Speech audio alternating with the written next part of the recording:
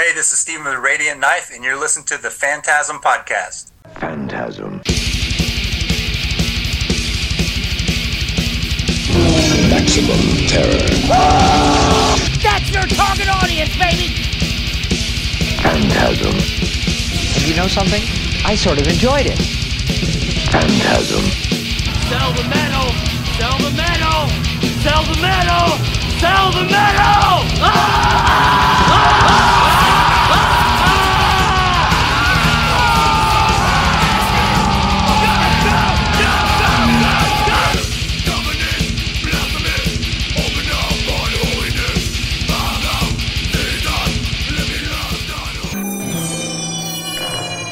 Phantasm. Hey, this is Dr. Vincent West, medical doctor with the Phantasm Podcast. I'm very excited to have Stephen from Radiant Knife, and we're going to be talking about their new album, Pressure, which came out on July 14th. And Stephen's kind enough to join us all the way from Louisiana. How are you, sir? I'm doing good, man. How about yourself? Hanging in here, just another day in Florida, just hanging out. Yeah, you're not too far from Louisiana, huh? No, I'm actually in Pensacola. I'm not too far at all, actually. Oh, yeah. So, man, some of my old bands, we played some shows in Pensacola a long time ago, probably 15, 20 years ago. oh, cool. Yeah, I can't really remember much about it, but I remember we definitely played some shows there. Well, it's funny. I grew up in the Miami area, and my aunt was stationed here years ago in the Navy. And I always kind of had a thing for this area. To be completely honest with you, I'm in this area because of work, but I'm also here because it's a hell of a lot cheaper than living, unfortunately, where I used to live, which I wish I could still afford to live in Boca Raton, but I just can't. So, I bet, man. I bet it's expensive over there. it is brutal, yeah, but I like it out here. It's all right. I didn't really care for the cyclone a few years ago, but I'm used to the hurricane stuff. The cyclone thing freaked me out, but yeah. So, for our listeners, how did Radiant Knife come to be for you and your involvement with the band, whatnot? Well, you know, we're just a two-piece, so it's just me and Greg Travassis, my drummer. So he's from Lafayette as well, Lafayette, Louisiana, and we've known each other probably since, 19, 20 years old. Cool. And in past bands, our bands played together. And we were kind of in the same kind of math rocky, Don Caballero influenced type projects, I guess. He moved away to Portland for a little while. I was in several other projects after that. And then I think around the 2016 time frame, I had a project coming to an end. And I'd hit up Greg just via email, and he had just moved back to Lafayette. So he said he had time to do the project, and Lafayette's not the biggest town, but I'm pretty sure in any town a good drummer is hard to come by. So when he said he was into it, I was like, all right, we're gonna do this, So we've been around a while, and that's kind of how it started. I think our first jams were in the 2016 time frame. Awesome. And we've been putting out albums ever since, man. That's cool. That's around the time we started Phantasm, so that's fun. A long time ago, but we're older. We kind of take it easy, kind of take it slow. We're not hitting the road all the time. So sure. We just take our time with the albums and just have fun with the music. Absolutely. No real. It's just a passion project at this point. That's awesome. And then as far as we'll jump right into this record, Pressure. What can you tell us about the first track, Slumber? What I'll say is, when we write, we kind of write in two different styles. Sometimes we lean more towards the technical aspects of writing riffs, like, pummeling, off time, off kilter, time changes, stuff like that. And sometimes we kind of relax a little bit and get into the more atmospheric aspects of things. But Slumber is definitely on that technical side, and it just kind of starts off, raging, and it's kind of in your face and out your face in 3 minutes, and that's kind of the side of us where we start to get kind of technical and get real heavy, and as technical as we get. It's still Sure. kind of sludge influenced. It's not a pompous technical guitar work or anything, but just try to make some cool riffs that are heavy and off time.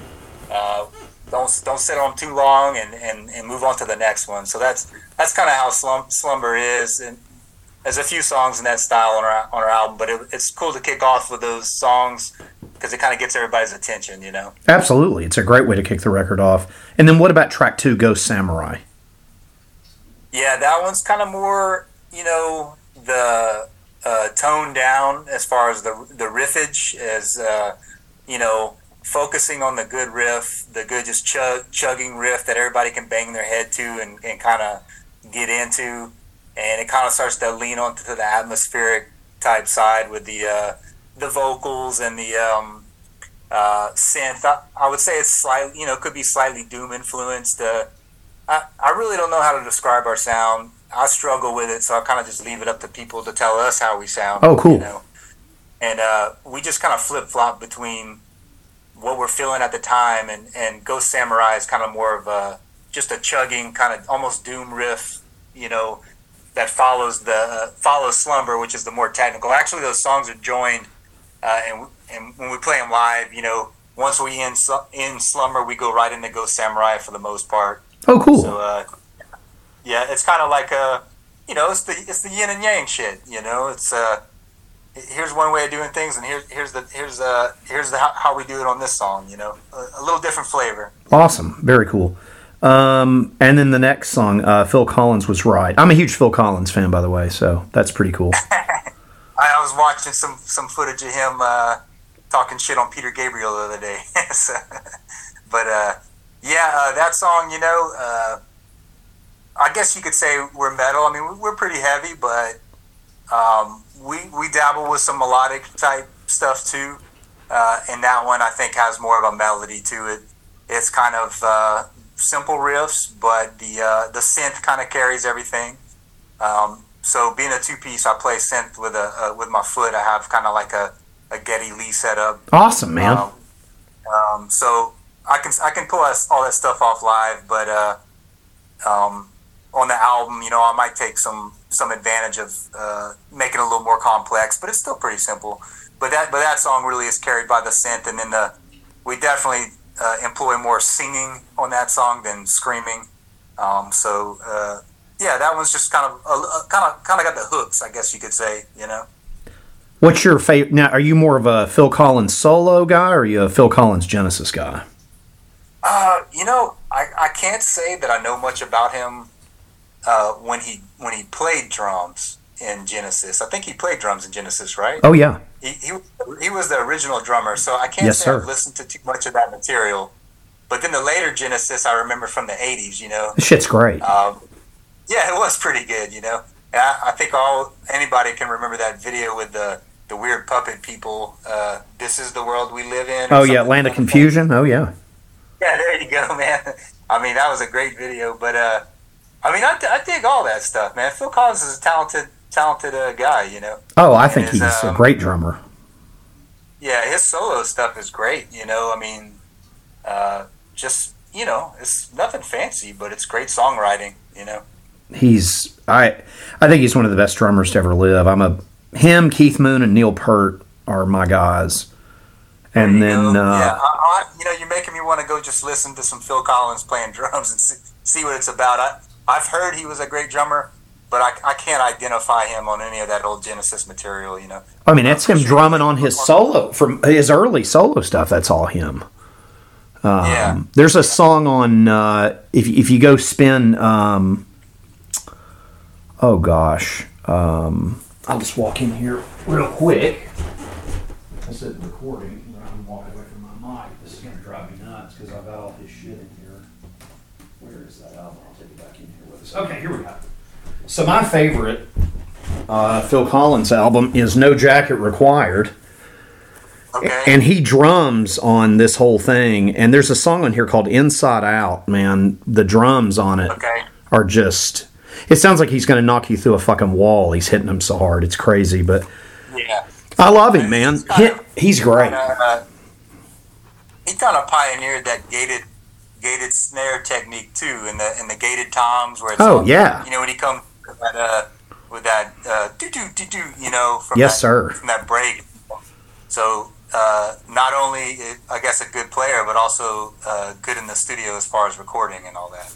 And I'll tell you another thing that's really weird. A lot of people don't know this, but he drummed on Eric Clapton's August album. Really? So, yeah, I mean, like, that in the way that you use it, the Color of Money thing, the Tom Cruise, the pool movie, that's him drumming on that. Yeah. He's beating the hell out of the drums. Like I said, him, Keith Moon, Neil Peart, and Thin Lizzy's drummer, which I'm drawing a blank on right now. Those are probably my guys. You can't beat that, man. I mean, anyway, sorry, I got sidetracked. But I saw the Phil Collins thing. I had to run with that for a minute. No, I love talking about musicians, and especially the older group of guys, man. Because to me, that was the real shit back then. Absolutely, amen. It was before quantizing, all that dog shit, and yes, sir. Auto tune, all that stuff. So when you listen to some of those old albums, you're experiencing true musicianship for sure. Absolutely, amen. So moving on, let's see. Give Yourself Away, track 4. Yeah, that's that's kind of more of one of those doom influenced kind of maybe I was feeling Yob at that time. Yeah. The Our Raw Heart album. I really dug that album, and I'm not saying that song sounds like it, but I feel like it might be kind of tinged with some of that vibe. Sure. We're definitely not in the same realm as Yob, but I feel like that one kind of has that, kind of the same vibe, I guess. And the lyrics, it's really just about giving yourself away. It doesn't matter anyway. You're just a single grain of sand on a barren land. Right. It's basically you're nothing in the universe. So I kind of like the vibe of that song. Oh, it's great. Let's see here. Track 5, Sunsets from Space. Yeah, that's an instrumental, and that's another style that we kind of write in. It's not very tech. It's not super over tech. It's not very melodic, but it's got some other kind of sci-fi element going on that kind of does convey a kind of a sci-fi outer space vibe, and it has a cool breakdown in the middle. I really like that song. I really like playing that song because we can pull it off pretty easily. And it just feels good to play and jam on. It's nothing too complex, but I really like the riffs. It's just something I identify with. Something about that style. I really like playing that type of music. So that's great, man. It's a killer track. Let's see, track 6, Mortals. Yeah, that's kind of start. I think that's pretty much the back half of the album. So that's when side B starts on the vinyl. Right. So you kind of close out with Sunsets from Space, and then Mortals kind of starts to kick off that tech, just kind of in your face, just kind of up tempo, fast, heavy riffs. And so Mortals is kind of the beginning of that, which kind of just rolls into the next couple of songs. I think that song kind of ends with like a slightly more down-tempo ending, but it's more of a chuggy type ending. But at first it starts off with some off time, like 5/7 or, some kind of weird time signature. So, I like that song, man. It's a good one too. Very, very cool. Let's see, number 7, His Kappa was delayed. His Kappa was detated. Detated, sorry. That's a quote from Michael Scott from The Office. Oh, dude, that's fucking awesome. I don't know why, but it's just something that just would stick in my head. And I was like, man, you know what? We're gonna call a song. He was talking about his boss that I believe got decapitated when a truck. Yeah. And he says his Kappa was detated. That's great, man. But yeah, that one's it's a little off time, but it's kind of got more of a rock element to it. It's got a pretty cool breakdown that I think a lot of people could get into, even if you're not into weird avant-garde metal or anything, So that one was a good single. That was our first single because it's kind of concise, has a lot of stuff going on in it, and it's not blazing fast or by any means, but it's kind of up tempo, and it kind of was a good single to get the album pressure kicked off. Awesome. So. Yeah, and you gotta love The Office. That's fun. What's funny? The episode you're talking about is one that I watch certain episodes of that over and over again. That's one that I think because his boss died, it just kind of fucked with my PTSD, and I was just like, but I guess I need to watch that now so I can hear the joke, because I think I kind of watched it one time and then never probably went back to it because I was just like, oh man, that's weird. Yeah, I'm actually completely burnt out on The Office, but because I've watched it so much in the past. But I know probably in 5 years I'll come back to it. Oh yeah, it'll probably still be on TV. So. Oh yeah, it's definitely out there. Let's see, track 8, Cleanser. Yeah, man, that was kind of a different song. I don't know. You ever listen to a band called Breadwinner? They were kind of like an older technical instrumental band. I'm not familiar with them. I think they came out with an album that was called The Burner. Nope. And it was some real awesome shit. I think the drummer may have gone on to play in Confessor. I could be wrong. Oh, okay. But the drummer's like one of the best drummers ever. But they had some cool breakdowns and some cool riffage. And for some reason, that song kind of reminds me a little bit of some of that old Breadwinner stuff in the middle. Kind of just has like some odd, kind of off-kilter breakdowns with some nothing too crazy, but the timing of it is interesting to me. It kind of starts off rock and roll, but then it kind of goes into that weird off-time noise rock shit or something in the middle. Oh, okay.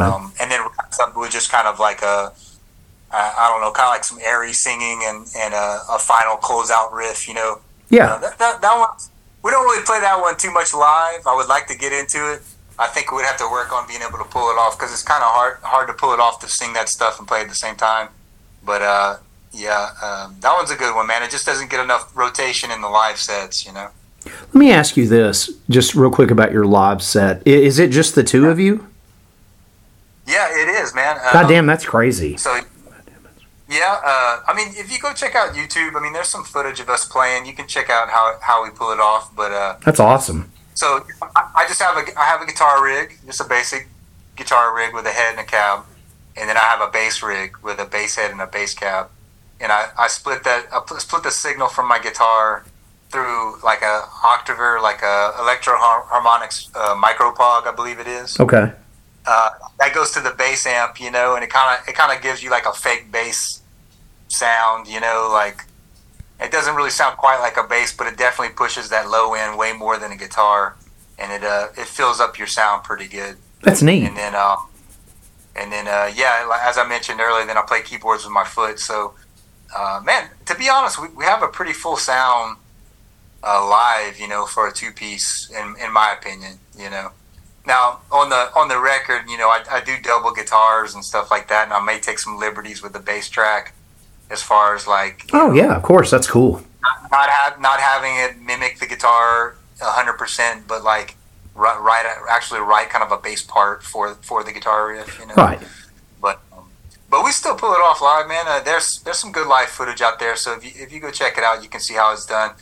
It is a lot of shit to lug around and set up for a live show for just one guy, Right. But I've got it down to where I can get everything plugged up pretty much in less than 20 minutes. So through a lot of trial and error, I think I've got it worked out to where there's no downtime during a show, Oh yeah, exactly.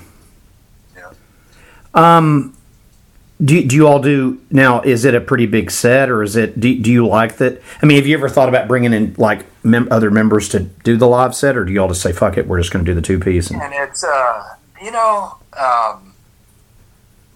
it's really comes down to like personalities, you know, and you know, when you add another member, it could be a dynamic change for the better, but it could also be a dynamic change for the worse. I mean, sonically, it probably would help it with the right person in place. But man, those people are just hard to come by.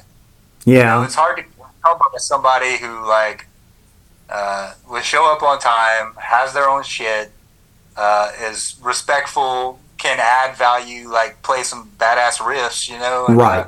I have thought about adding a bass player here and there, but you know, with just a two-piece, it's so easy. Just making decisions as far as riffs are concerned. Right.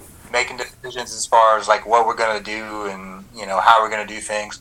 It just makes it simple, man. So I think the simplicity kind of trumps any kind of value we add by adding another member, you know. I mean, I hope you didn't. I wasn't like suggesting that. Like, are you familiar with the band? I don't even know if they still exist. A band called Zombie with an I.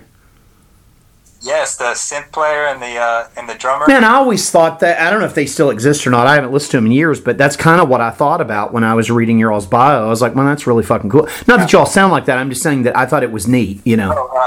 I love Zombie. They're one of my favorite bands. I probably have almost all their albums. And I think Pinkish Black is a duo as well, and I really love them. They kind of got that dark wave type vibe, but they kind of have a little bit of progressive edge. And yeah, I think Zombie, the guy trades off between bass and synth here and there, you know, like a real bass. And do they still exist? As far as I'm aware, they came out with an album, I think maybe about a year ago. Oh, that's cool. When I listened to them, this was, 15 years ago, I thought they were cool because I'm a big John Carpenter fan. They sound like John Carpenter's scores, you know? They definitely have that influence. That album Cosmos, and then the album I really liked back in the day was Surface to Air. Oh, yeah, that record's great. Yeah, it kind of has a little Rush influence. You can yeah. Hear, you know? Yep. Those albums turned me onto them for sure, and the newer albums, I continue to buy and I dig them. But yeah, if you haven't heard Pinkish Black as well, check them out. They're kind of almost kind of the same deal, but a little more gritty and definitely darker. Oh, just okay. kind of like this dark, somber vibe. Just the way the guys. I mean, Zombie doesn't really sing. But the guy who sings for Pinkish Black, he's a good vocalist, man. It adds a cool vibe to everything. Oh, that's cool. Yeah, I'll definitely check. Yeah, I'm not familiar with them either. I'll have to check them out. Yeah, they're cool. Awesome. And then let's see the final track here, Demon Legs. Yeah, that's, back in the day when I was heavily influenced by, some of these technical bands like Breadwinner I had mentioned, and then Don Caballero, a band called Keel Hall, which I used to love. I'm not familiar with any of these bands. I feel stupid. Oh, okay. What? But I'm more of a... I was... My favorite band growing up was Rush. And well, yeah. I never missed a tour. My uncle was obsessed with them. We saw every tour from 80... to 97 together. Then he died shortly thereafter that, and then I finished watching them. But it's weird. A lot of music. I'm a big Thin Lizzy fan, but there's a lot of bands that I don't know. It's hard for me to really listen to a lot of newer, and your records was killer. But I'm just saying a lot of there's a lot of stuff these bands that I end up interviewing, and they're Yeah, I know exactly where you're coming from. I still listen to the same bands that I discovered when I was 19, 20. Right.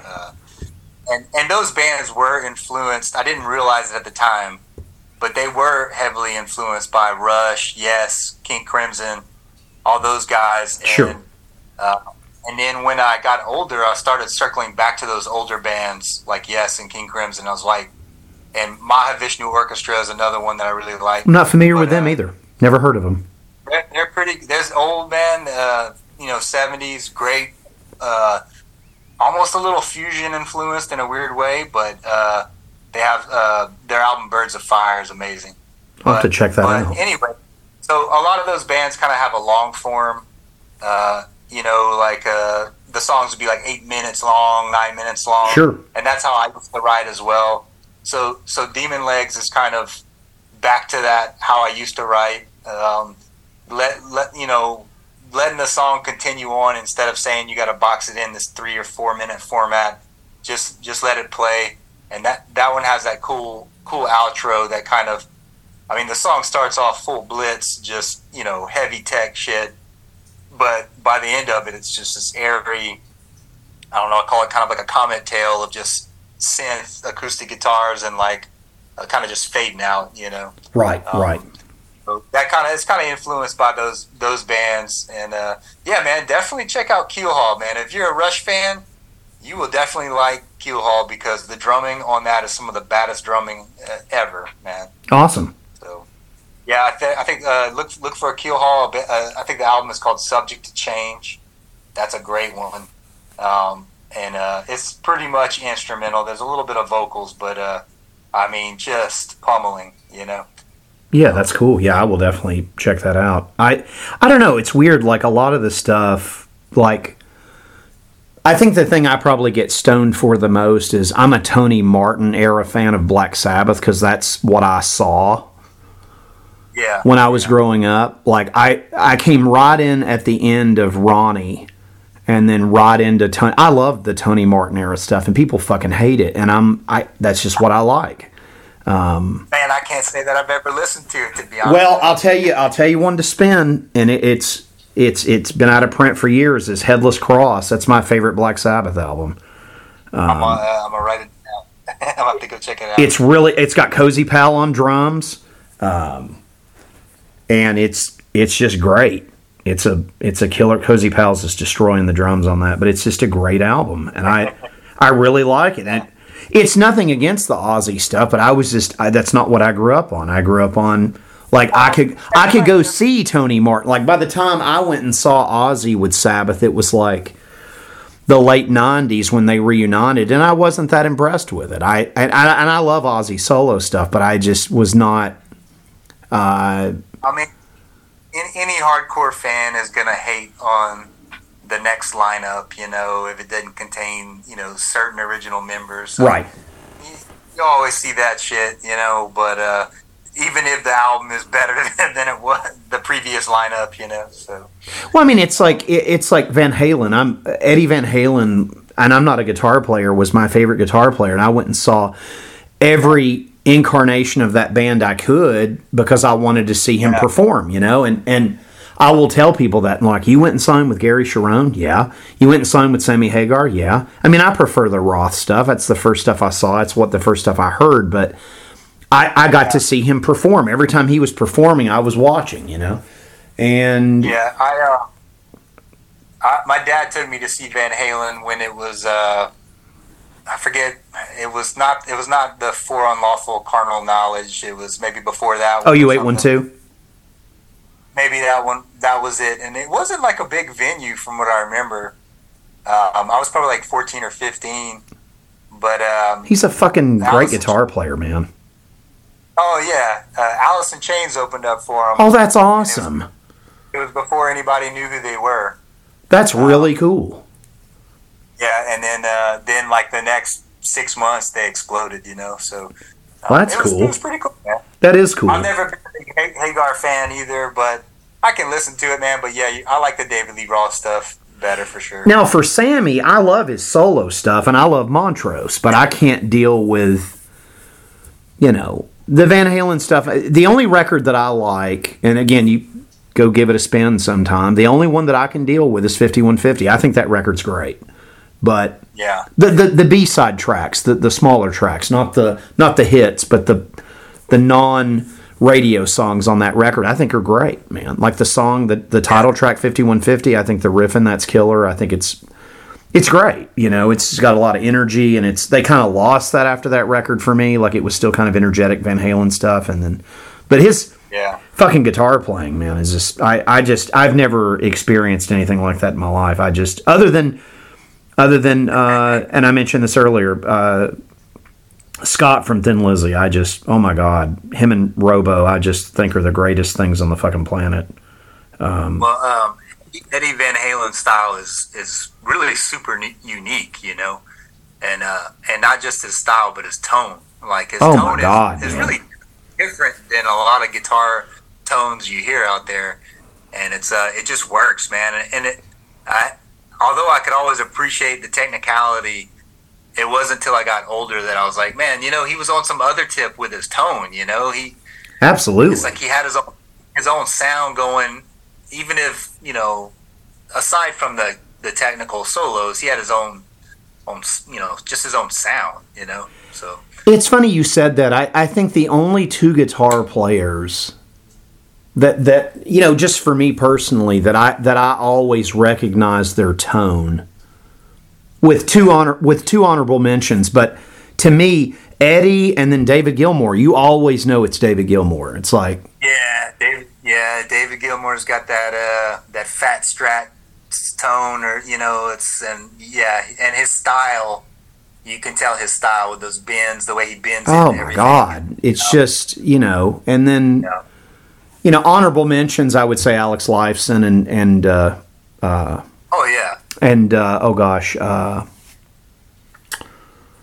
Pete Townsend. I'm a big Who fan. All my friends growing up were Led Zeppelin people. I'm a Who guy. I will take the Who all day long over Led Zeppelin.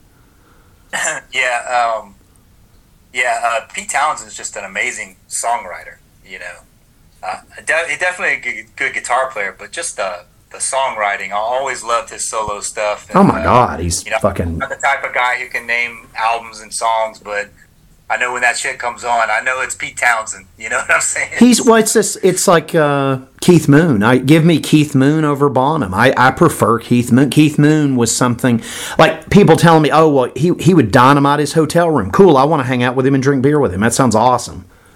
You know, Led Zeppelin. I love Robert Plant's solo stuff, but I feel weird saying this, but I never liked Jimmy Page. I was never a Led Zeppelin guy. I like the Robert Plant solo stuff, but I heard it so much growing up, and you know, it was second tier. You know, I'm not that old, but it was second tier when I was growing up, and I was just like, oh my God, I never liked, but the Who I loved, because I never heard the Who on the radio. I never had it crammed down my throat. And then, weird, crazy story to tell you, literally a year before my uncle died, we went to Vegas when Entwistle died. We had tickets to see them when Entwistle died in his hotel room. Damn. Which is just fucking weird, because that was my uncle's favorite band. It was just weird we didn't get to see them together. I just thought that was bizarre. But, I always thought that band was the shit. I don't know. Yeah. I always liked them, but... That's some great songwriting, and, you know, with Led Zeppelin, I did like Jimmy Page. I did like Led Zeppelin, but the more you get older, you more realize how much that stuff's just straight ripped off from those old blues musicians of the South, and you know, and then it starts to kind of discredit them. Well, like, you know, well, shit, that's the same riff that Robert Johnson was playing. Yep. You know, but the Who didn't have that. You know, I mean, it was rock and roll, but they had their own thing going, their own kind of mod style. You know. So. Oh yeah, and it's you were talking about Gilmour, like Pink Floyd for me. My favorite is Animals. That's my favorite Pink Floyd album. That's a great album. It is, and I feel like people just don't know what it is. You talk to people. I talk to so many people, they have no idea what that record is. Yeah, I'm pretty sure I listened to that 6 months straight just on my running headphones. Like when it's great. I put on the music, and like, man. That's that, and then I mentioned Mahavishnu Orchestra, Birds of Fire. That's another album that I would run to. But I really didn't get into Floyd till later in life, man. You know, because you know, in college and stuff, all the knuckleheads that like Pink Floyd, they just kind of rubbed me the wrong way. Sure, and it's almost like I'm not those guys. They like worship Pink Floyd. I wasn't one of those guys, you know. Right. And only later in life I started to really truly dig into it and respect it, and for them to pull that stuff off back then, and it's so unique, you know, and nobody was doing stuff like that. And even to this day, nobody sounds like them at all, you know. To me, and I don't ever hear them get mentioned enough in the prog community. To me, they're better than most of that top stuff. Yeah. The recording and the song construction and oh my God, all the ins and outs and the atmospheric vibes that they just build are just amazing. And then, of course, they're all great musicians too. I mean, the guitar work is amazing, and to be able to play all that stuff, and it really is slow. It is. And I don't know. I mean, my experience is that slow doesn't necessarily mean easy. A lot of times, slow is harder to play than the fast shit. I had a guy. It's funny you said that. I had a guy recently telling me, he was like, "Why the hell do you like Phil Rudd?" I'm like, "Motherfucker, you try playing like that," because I'm a drummer, and Phil Rudd, I think, is one of the most amazing anomalies on this planet. And people are like, "Why do you like him? Why is that exciting?" I'm like, he's really good at what he does. Yeah. It's like you can make fun of you don't have to like AC/DC, but Phil Rudd keeps it in the pocket. And I mean, I think he's unbelievable myself. But just to do, because again, like you just said, slow isn't always easy. Yeah, all those bands and like Yob and in those same veins with those long spaces in between.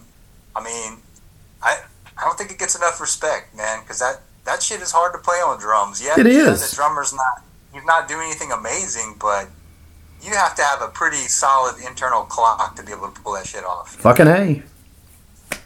Stephen, I can't thank you enough for this. I'm sorry for sidetracking, talk about everything else. Kids, pick up Radiant Knife's Pressure.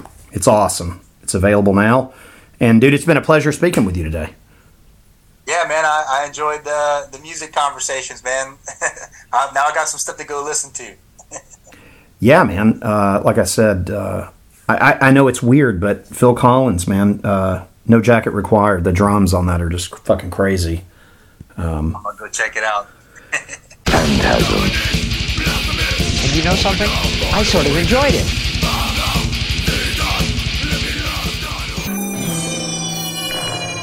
Phantasm.